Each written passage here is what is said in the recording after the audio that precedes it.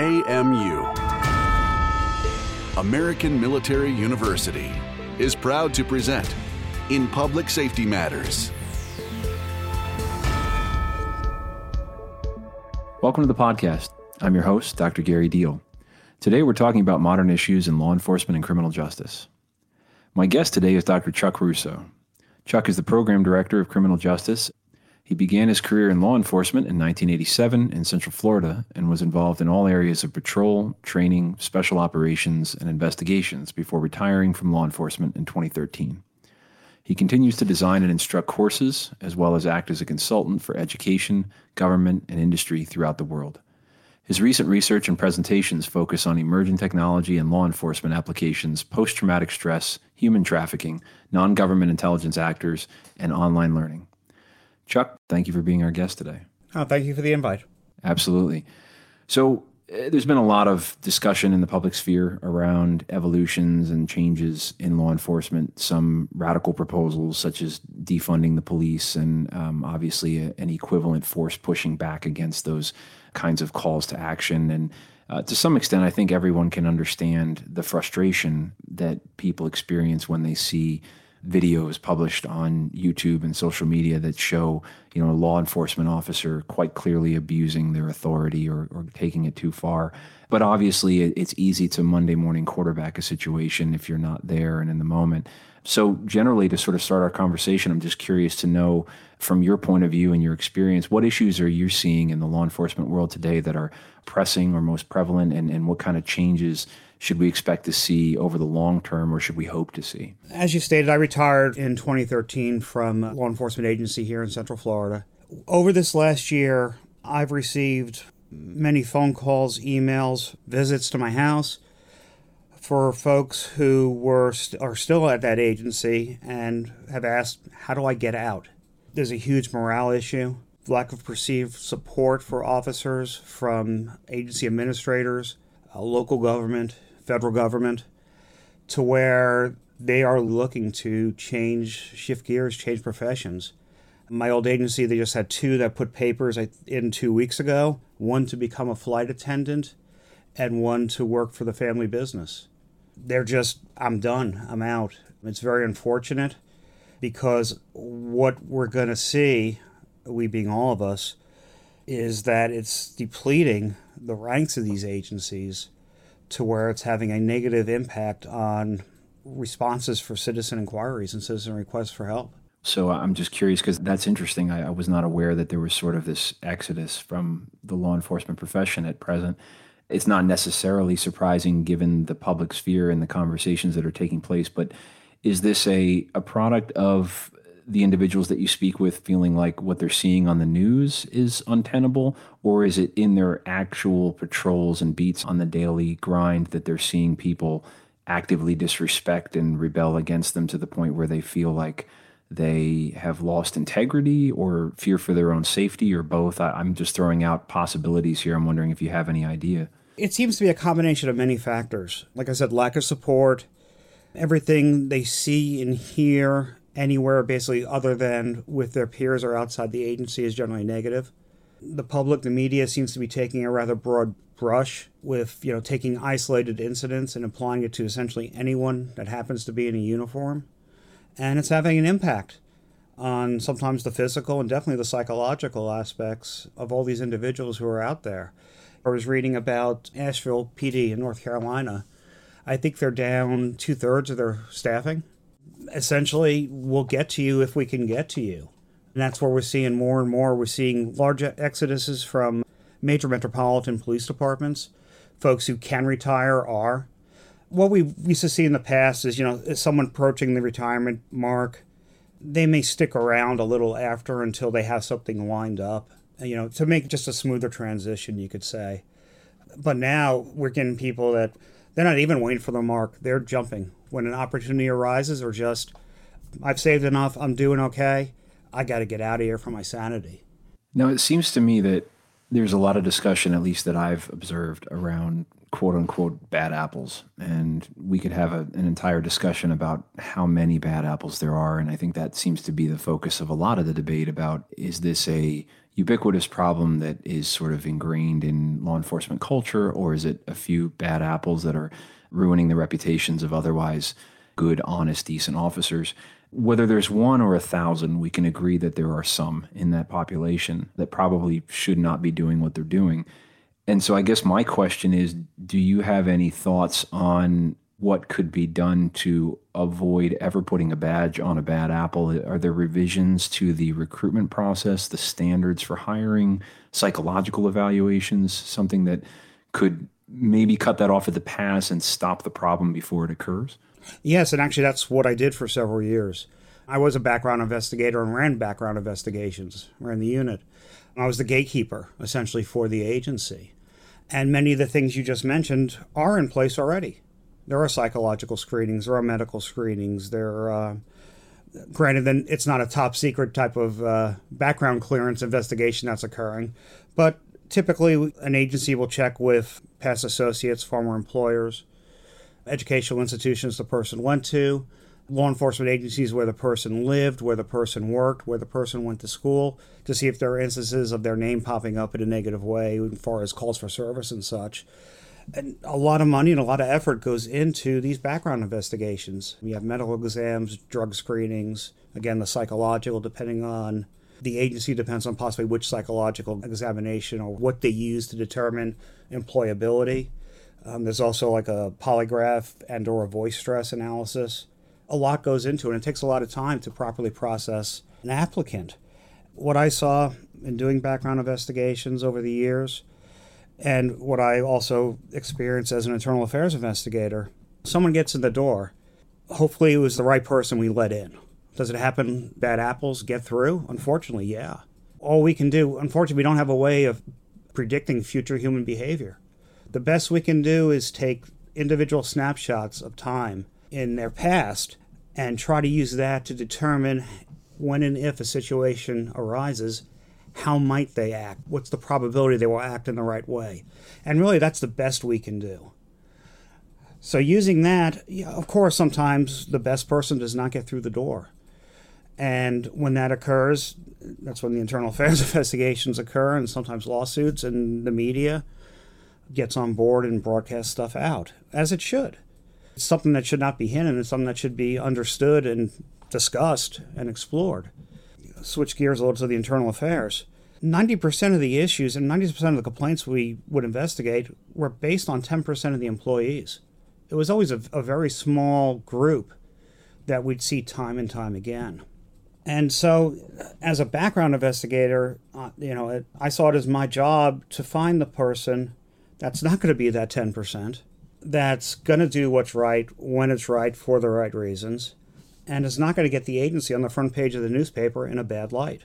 Now, sometimes the recommendations of the unit would be overridden by those above, and that happens in a lot of agencies, because the agency may see, while the background investigation may determine the best candidate for the job, that may not be who the agency wants. We could talk about various demographics and such, and sometimes an agency may be looking for what they determine to be representation of the community. Yeah. I was going to ask on that subject, is it common among law enforcement agencies to have a voluntary or mandatory affirmative action program of sorts that promotes diversity within the ranks? Many agencies will have a voluntary. They're looking based upon politics, which plays in everything, based upon community demands, what they perceive as who they need to hire. They may not select who has been determined to be the best candidate based upon numerous factors. They may want this person or that person, and depending on the agency and sometimes the state that they're in, they're able to not take the top person, the top 3 people or whatever on the list. They're able to pick essentially from anyone who, quote unquote, passes the test. Now, in some states with civil service, that is not an option, but down here in Florida, it is an option.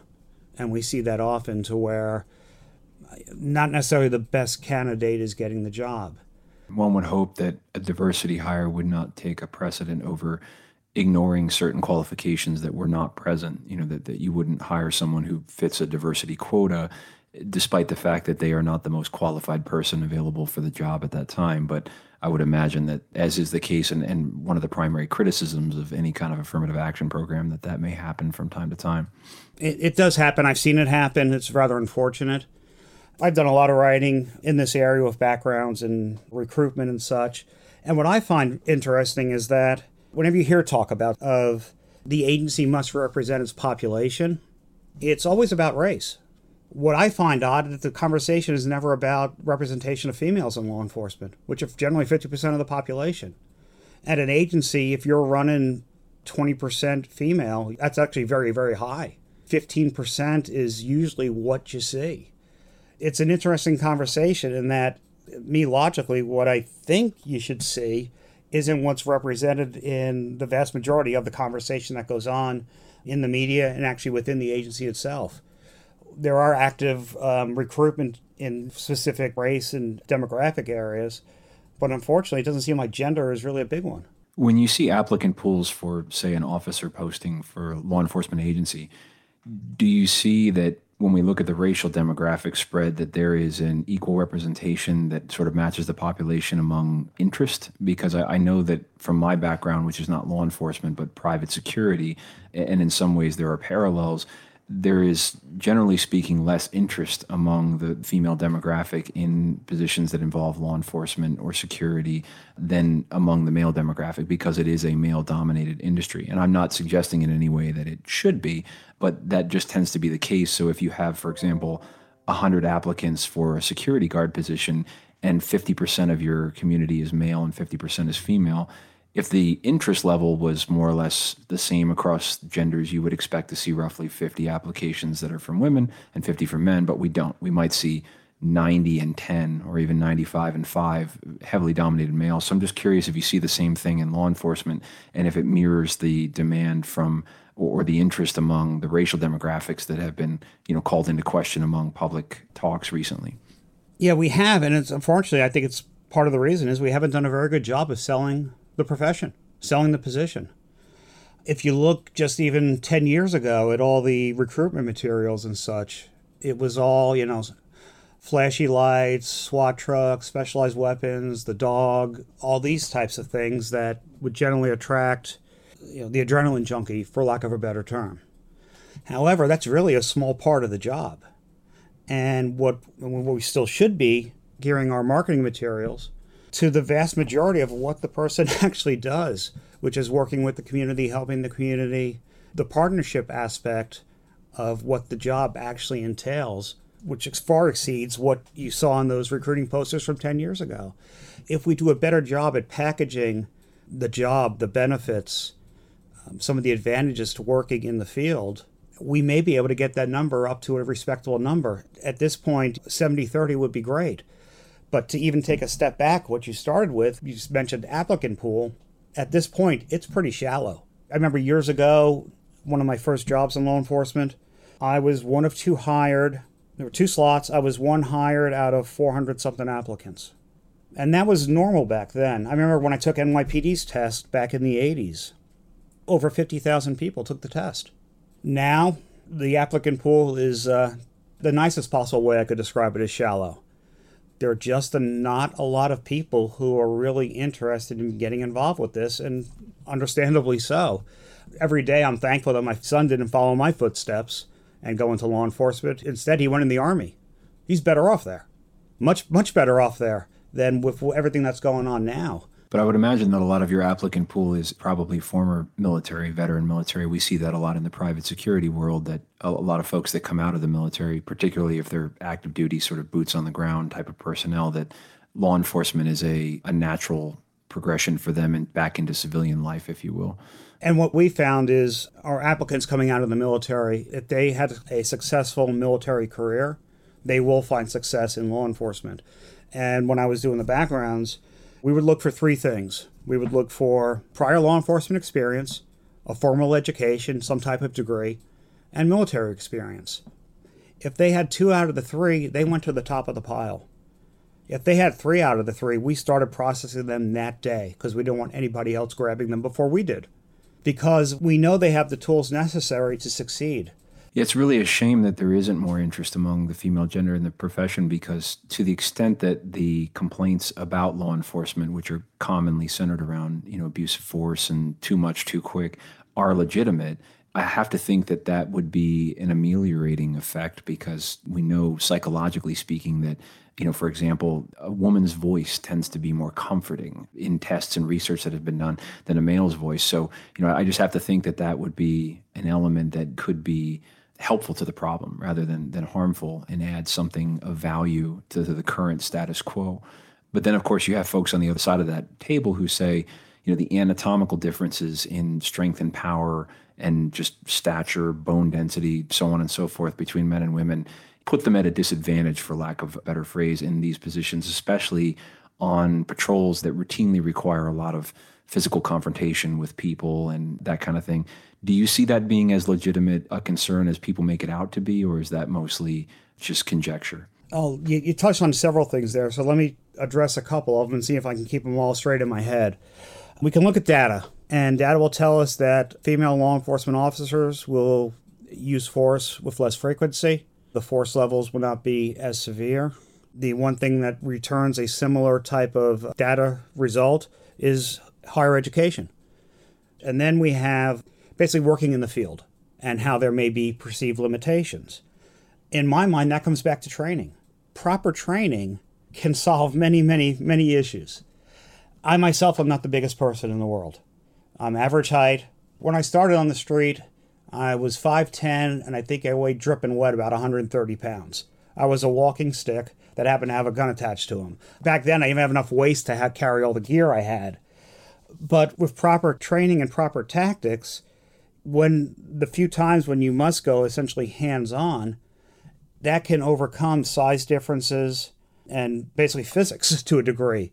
Unfortunately, there were times back early in my career when it was a response to resistance, and I ended up locking up with people who were, 6'7", 6'8", far taller than me, far bigger than me, far outweighed me. But I was lucky in that I had very good training as far as defensive tactics goes, and I was able to control individuals much bigger than me. Yeah, I think that's a really valid point, because, as you said, the physics are an element, but when you have certain training in particular defensive tactics and an art, for example, like jiu-jitsu, and I'm not suggesting that law enforcement should necessarily train in every step of jiu-jitsu or every component of the lesson plans there, but you learn to use your body weight and leverage, whatever that may be, as limited as that may be if you're a lighter or a smaller person, to the advantage of your own position, to the extent that you're not necessarily at a disadvantage against someone who is bigger or heavier than you if you know how to handle yourself. So I think that's a great point. Yeah, it comes back to more tools in the toolbox.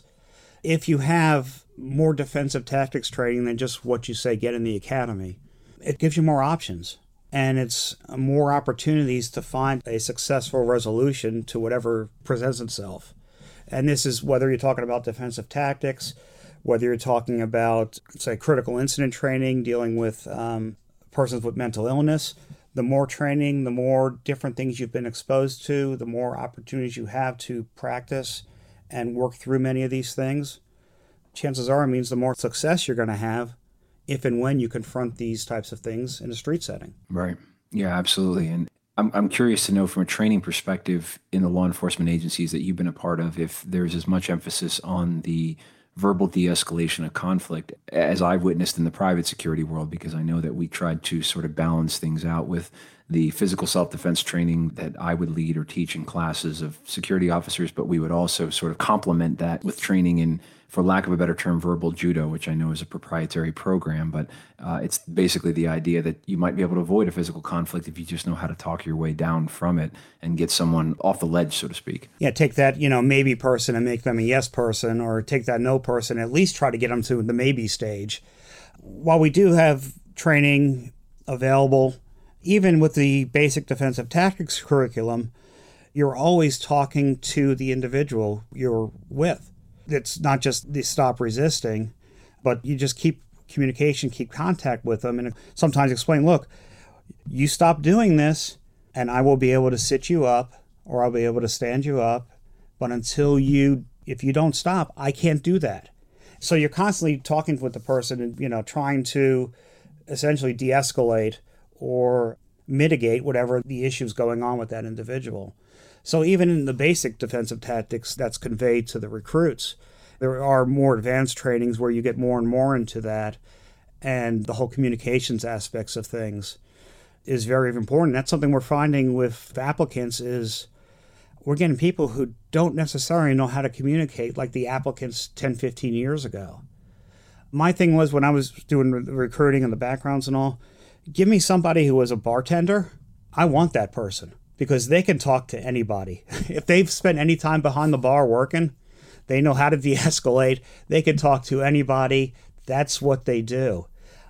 If you have a person who doesn't have that skill set, it can be very hard to create that and to give them the confidence in speaking with people. More and more we get people today, as far as the applicants, that their verbal communication skills are, I would say, somewhat behind the last generation we got through.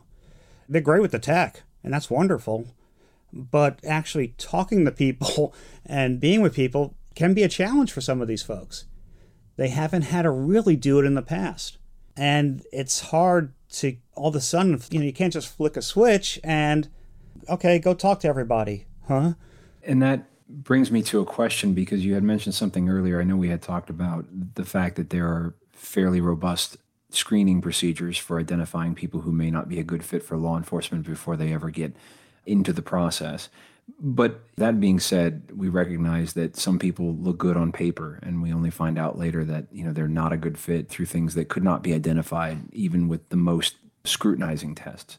But you mentioned something, correct me if I'm misquoting you, but I think you said 90% of the problems that you would deal with in law enforcement were from the same 10% of the people that worked in the agencies. If that holds water, does that suggest that the people that are sort of repeat offenders in this regard that this is something that can't be taught, or that they're incapable of learning the skills that are necessary to do the job correctly? It's an innate thing that you either have or you don't, versus something that can be trained in a classroom or, from a mentor. Because I know that one of the criticisms stemming around, several incidents that have happened in the past few years and made the news in law enforcement were the look retroactively at police officer records of those involved to find that, this individual had 17 reports of misconduct on the job, or, something that was not done. And people were saying, well, why was this not addressed at number 16 or 15 or 14? So I'm curious to know what your thoughts are in terms of if someone is having problems adjusting to the needs of the job, insofar as it's soft skills or people skills or whatnot. Do you feel like those are things that can be corrected, or is that just an uphill battle that may sometimes not be worth fighting? Now, many things can be corrected, but in order for that to happen, the person's got to be open to the stimulus, whatever the new stimulus is, whether it's new training, whether it's new procedures, new reporting, new whatever it may be. The new thing we're trying to introduce, that variable to stop whatever happened or to change that person's behavior pattern. Now, we just talked about some of the issues where retroactively something happens, and then the media does a request for public information, gets access to the individual's file, and we see, well, this happened, this happened, this happened. Why is this person still here? And you got to remember there are issues such as progressive discipline. The officers, which most people don't understand, actually have job rights and have rights as well. And we're seeing now with events over the last year and a half where officers who were improperly terminated are starting to get their jobs back, because a lot of people are familiar with what due process is as far as the criminal system goes. An individual, if you're arrested, you're innocent until proven guilty. You have a right to remain silent and all these different things. What people don't realize is that, believe it or not, these officers have job rights, have sometimes a law enforcement officer's bill of rights. And much like in a criminal trial, when an agency violates these and does a knee-jerk reaction to appease the public voice, by doing that, they're violating their own policies, procedures, Bill of Rights laws. And much like in a criminal trial, when you do a violation, the case gets thrown out. You see the same type of thing with these individuals getting their jobs back, and back pay, and pensions restored, and everything else. Agencies need to realize that they need to follow the rules as well. And with politics being what it is, that doesn't always happen. Why did this person get they're still here after 15, 16 write-ups, violations, whatever. Well, you can maybe be able to look at it and see, well, half the time the agency didn't do what they were supposed to do. So it essentially got voided. Well, on that subject, obviously, a lot of law enforcement agencies have unions. And so I'm curious to know what your thought is on the role, because I happen to be a fairly pro-union person, as long as the union is acting in the best interests of sort of everyone involved. But there's been some criticism among law enforcement unions or emergency services unions as a collective that their interest in sort of the loyalty of defending, whether it be a law enforcement officer or a firefighter or what have you, may sometimes stand in the way of justice because they're so interested in protecting a job that they're not looking objectively at the facts of, hey, this person really shouldn't be here anymore. So they end up working against sort of the natural grain of things, which would be to move a person who is problematic out of that environment. That's one way to look at it. I look at it a little differently. I've worked with unions as a union member and worked with unions as a representative of agency administration. I've been on both sides of that union desk. And in my mind, what it comes down to, now that I'm not working for the agencies anymore, just out here, independent of either side, if the agency does its job right, it shouldn't matter what the union's involvement shouldn't matter. If they've dotted their I's, crossed the T, if the person did something wrong and the agency follows its own rule book, which includes the union contract, the law enforcement officer bill of rights, civil service laws and such, then regardless of whatever the union says, it goes back to matter of fact. If the agency failed to follow their own rules, guidelines, and procedures, and the union does its job, and that person's going to get their job back, they're going to be reinstated, their penalties may not be what they should have been. The agency needs to do their job properly. And much like a criminal case, when you arrest someone as an officer, logically, the result should mean that the person is then convicted or pleads guilty. If you don't do your job right, you shouldn't really be upset when it doesn't go that way. Absolutely. We've been speaking with Dr. Chuck Russo about modern issues in law enforcement and criminal justice, and we'll be right back after a short break. In the military, I was part of a unit that had my six. When someone has your back, you feel confident and prepared. As students of American Military University, over 60,000 veterans and active military know how important that is. With a dedicated veteran enrollment team to help me move forward with purpose, providing the right structure to ensure I gain career-relevant industry skills so I can focus on what's ahead. Now, I'm moving with authority in this next mission without looking back, because American Military University has got my six. Get started today. Go to amuonline.com/veterans. And we're back. We're talking today about modern issues in law enforcement and criminal justice with Dr. Chuck Russo. Chuck, when we left off, we were talking about the Police Officers' Bill of Rights, due process that police officers should be afforded whenever there's an allegation of misconduct. We talked about the union side. One piece of it that I was also curious to get your thoughts on is the controversial issue of police officer immunity for anything that they happen to do in the course of or scope of their duties. Do you feel like that helps or hurts the process? And is any revision or evolution of that idea needed? Qualified immunity is what typically we were seeing in the media, we've been seeing in the media. And if an officer does something outside of the scope of their duties and such, they can in fact be sued and sometimes are. With qualified immunity, if you take that away, I would recommend to anyone in the profession or thinking about getting in the profession to run, because it's going to be extremely difficult to do your job and be able to provide for your family, protect your family, because what little pay you get is going to be going to either an insurance umbrella for liability or it's going to be going to attorneys. Because right now, say I was employed again back as a law enforcement officer. In the course of my duties, I end up making an arrest. I act within the scope of the law, the scope of policy, the scope of procedures. I act within my training. If that person who I arrested happens to bring a suit against myself and the agency, which is usually how that works, I would personally fall upon qualified immunity, and I would not have to go get a lawyer, try to cover all my assets and everything else.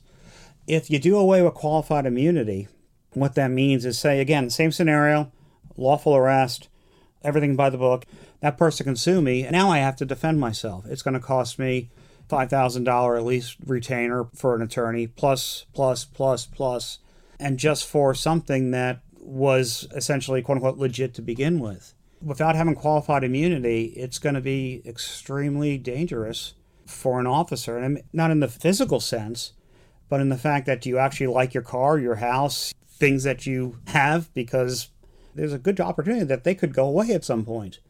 If you talk about qualified immunity, you want to do away with it, fine. Then do away with it for prosecutors, attorneys, judges, elected officials.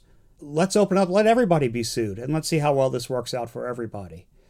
But by just targeting a specific area that's really already covered by the law, it may play well politically in certain areas, but it really does nobody any favors. In the end, it's going to be extremely painful if that was to happen. Absolutely. It's an interesting point, because we've all seen the horrific videos of unambiguous abuse of force and unreasonable behavior from police officers, but you can also imagine, and I've firsthand seen it in the private world, situations where you are acting within the scope of your authority, even as a private citizen or a security officer, and your force is reasonable. And yet the person on the other end of that confrontation is injured despite your reasonable actions. If you take offensive action against a law enforcement officer or against a private person and they defend themselves, and in the process of defending themselves, you are hurt, could you bring a suit against that individual? You could. That would have to be litigated either way. But that doesn't mean, to your point, that person should face some liability for your injuries if you were at fault and to blame for the injuries that you sustained and their actions were ultimately reasonable. But obviously the line between reasonable and unreasonable is what this all hinges on. It's all perception, really, because you got to remember, when you're a response to a resistance, someone resists an arrest requiring an officer to apply some type of force, you got to remember, people don't stand still when you're doing those things. They kind of move around a little and fight and push. And so while you may be, say, using a baton strike on a complex joint like an elbow or even a arm, if they move, if they duck, guess what? You just met the head. And that wasn't your intended target. But again, people don't stand still when you're doing these things. The reality of the situation on the street, in that it is extremely dynamic, lots of different variables to take into account. And not everything goes as planned, no matter how good your training is. Sometimes when you see some of these videos, as a trainer, as someone who represented the agents and also the officers in these types of situations, I look at it probably a little different than most people do, because I was a trainer on many different areas. I can see what the officer was trying to do. I can see how it ended up in the situation it ended up, that may be on a body cam, on a video, or whatever. I can articulate, especially after speaking with the officer, this was plan A, this is what happened, this is why this went the way it did, and this is what everyone sees. But I've had thousands of hours of training above the basic academy. I trained officers in firearms, defensive tactics, driving, ethics, legal, all these different things over the years. So I have a little different view of some of these incidents, and unfortunately I've been involved in many incidents over my law enforcement career, dealing with maybe people and no people, that things did not go as gently or as nice as I wish they did. I assume, because you mentioned body cams, it's safe to assume that you're in favor of those and mandating their use as well, or are there any caveats there? I actually wrote some of the initial policy in the U.S. on it from an agency. I was involved with it very early on. One of my courses I teach, that actually comes up. And what I always say is, I understand the body camera. Back years ago in the early 90s, when I was doing DUI enforcement, I had this big VHS camera in my car. So I'm used to working with the microphone and working with being on video, and always had to tell, especially back then, because that was a rarity, whenever another officer would back me up, I'd have to let them know that they're mic'd and we have the camera on them. Now it really doesn't matter. The reason I say that is because with so many security cameras, traffic cameras, every other possible type of camera out there, you're going to have to assume that you're being videotaped at all times. And chances are you are. No matter where the call is, no matter what you're doing, where you're doing it, there's probably a camera on you. So just adding one more camera being attached to your body, so be it. What I would like to see is we have all those in the field, generally, of most agencies, where the officers oftentimes will have to have a body camera on. There's policies that dictate when it must be on, when it must be off, and so on and so forth. What I would like to see is, let's put body cameras on the administrators of the agency. Why does it matter if you're in uniform or not? If you're running that agency, why shouldn't you be subject to see what your officers experience? See what that means having that camera on, what it means wearing that, and that all these interactions are recorded. I know in a few areas that the agency I have in mind that all the uniformed personnel must wear body cameras. And chances are, if the administrators had to, there'd be different administrators at that agency, because the way they act publicly is very different than the way they act within their own walls that they can control. So let's make it fair. Let's put cameras on everybody then. It's interesting because obviously, as you mentioned, almost everyone today is carrying around cameras with our phones, and that's just a part of life. Whereas we tend to forget it wasn't that long ago, 20 years, 25 years, that to have a camera on your phone, a video recording camera, was virtually unheard of.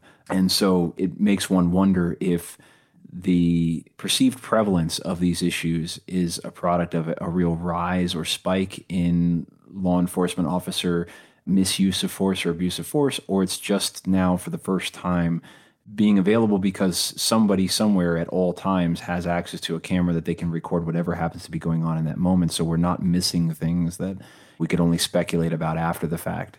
I see it a little different. What I see it as is it's put the agencies in a very bad position. Not that the incident wasn't recorded. Everyone now has the ability to be an on-scene reporter. We all have these devices on us at all times that I could take a video, post it with my narrative, and as we often see, the first one who gets it out there is the one who wins. That narrative then becomes the dominating narrative, regardless of whatever the facts that later come out. Because you could take a video and you could edit it to make it look whatever way you want it to look. And that's the bigger problem now is, in my mind at least, it's not that the video's out there. It's that the agencies are all the time are in a damage control scenario.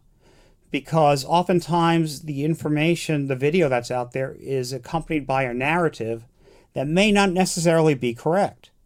It may be that individual's perception of whatever is being recorded, whatever they saw, or it may be, let's just say, slightly one way or the other, to reflect a personal concern, but to basically play better in the media. Let's just put it that way. So now you have that out there, and the agency has to come back with basically damage control. There's a piece of video that's accompanied by a narrative that is very, very skewed. Will the facts come out there to explain what actually happened and what actually occurred? Yes. However, is it going to be in 5 minutes later? Is it going to be 2 days later? Is it going to be 2 weeks later? And by this time, the damage is done. Regardless of whatever the facts say, individuals are processing the initial content on its merits. Essentially the entire amount of information available in the world is at my fingertips. And I can't process it. But I can catch bits and pieces. Now, hopefully, the bits and pieces I receive, I can then utilize my knowledge, skills, and abilities to determine, is this crap? Is this factual? Okay, let me see who this is and why are they saying this? Is there a reason? Is it skewed? I've been doing this for quite some time, as you have, and we've both been trained, knowing your background, filtering through these types of things. However, how many people out there haven't?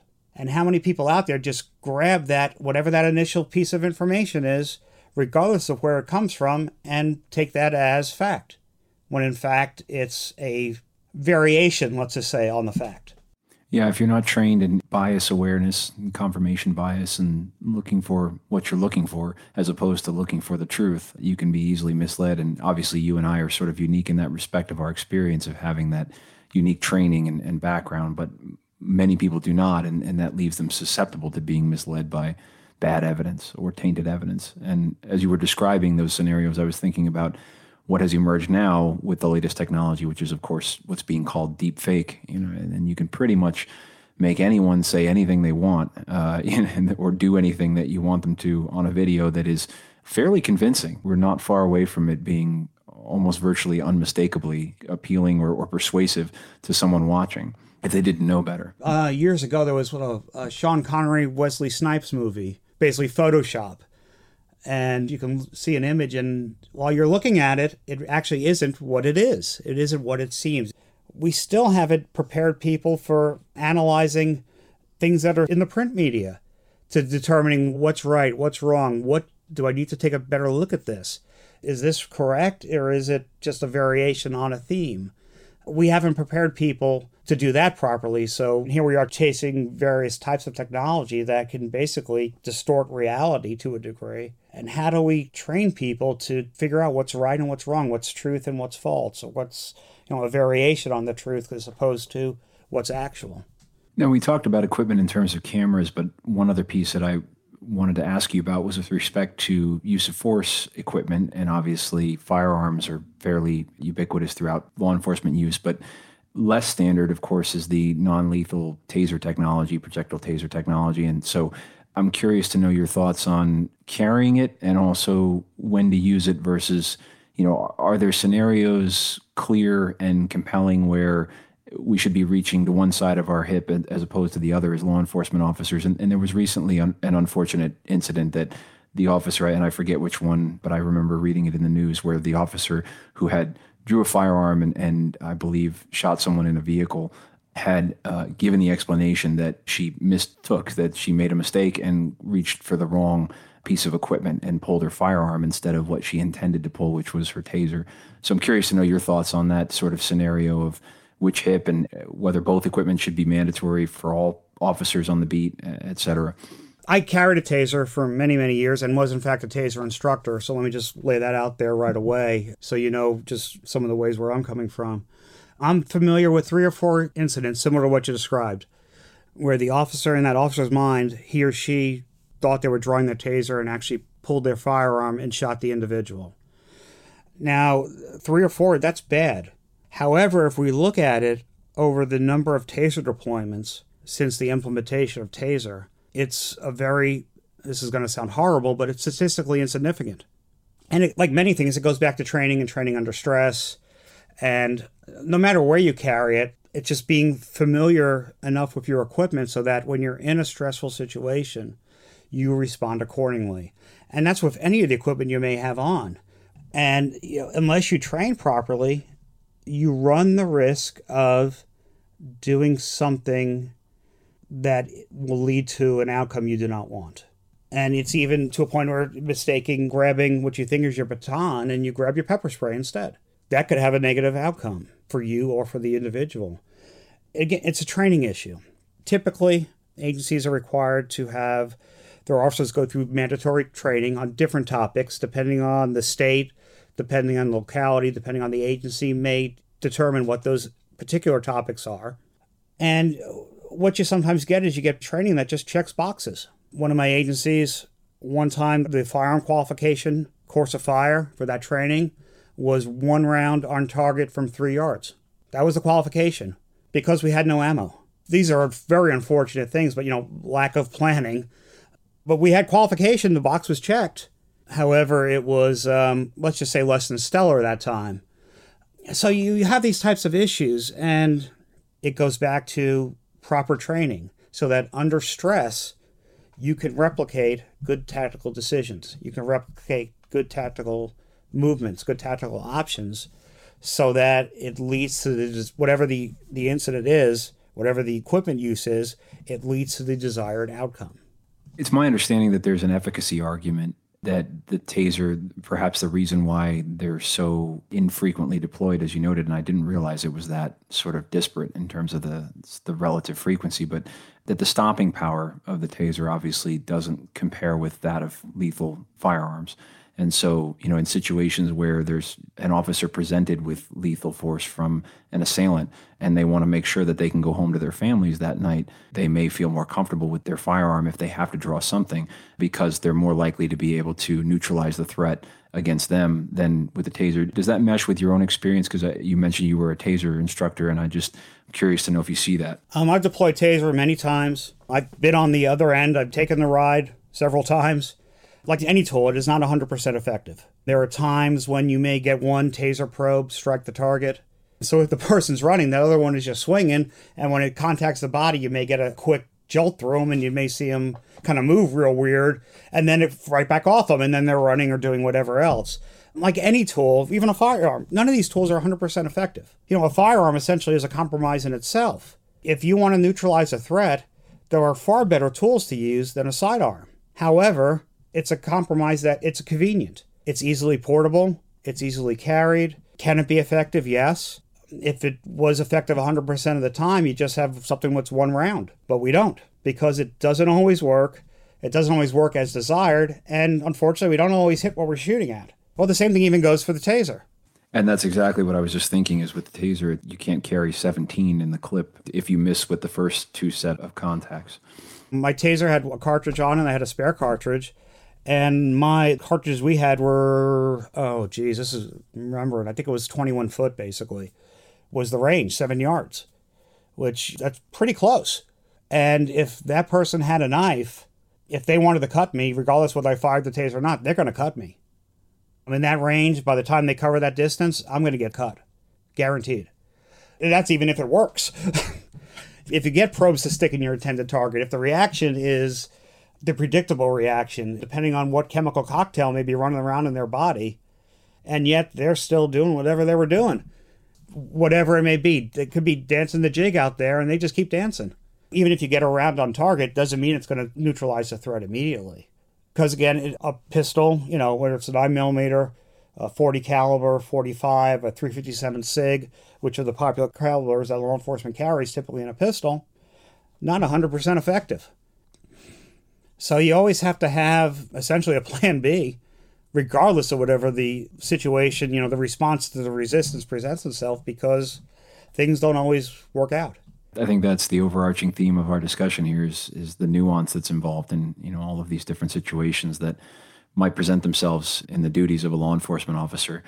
Well, this has been wonderful. I know we're approaching our hour, so I want to be conscious and respectful of time here, but was there anything that you wanted to talk about that we didn't get a chance to cover today? No, I was just thank you for the opportunity to speak with you about these topics. The more information out there, I think the better off we all are. And hopefully this will contribute to the vast body of information out there on some of these things we've discussed. Yeah, it's my pleasure. And thank you for joining us today, too. I think this has been a really fruitful discussion, and I echo your thoughts. I don't think there are any easy, convenient, quick answers to the problems that we've discussed here today, aside from encouraging people to talk about them more and think about them more. And so by us offering this conversation in the public sphere, hopefully it encourages more to do the same. So this has been great. I want to thank you for sharing your expertise and perspectives on these topics. And thank you for the invite. And thank you to our listeners for joining us. Be well and stay safe, everyone. For more information about our university, visit us at amuonline.com.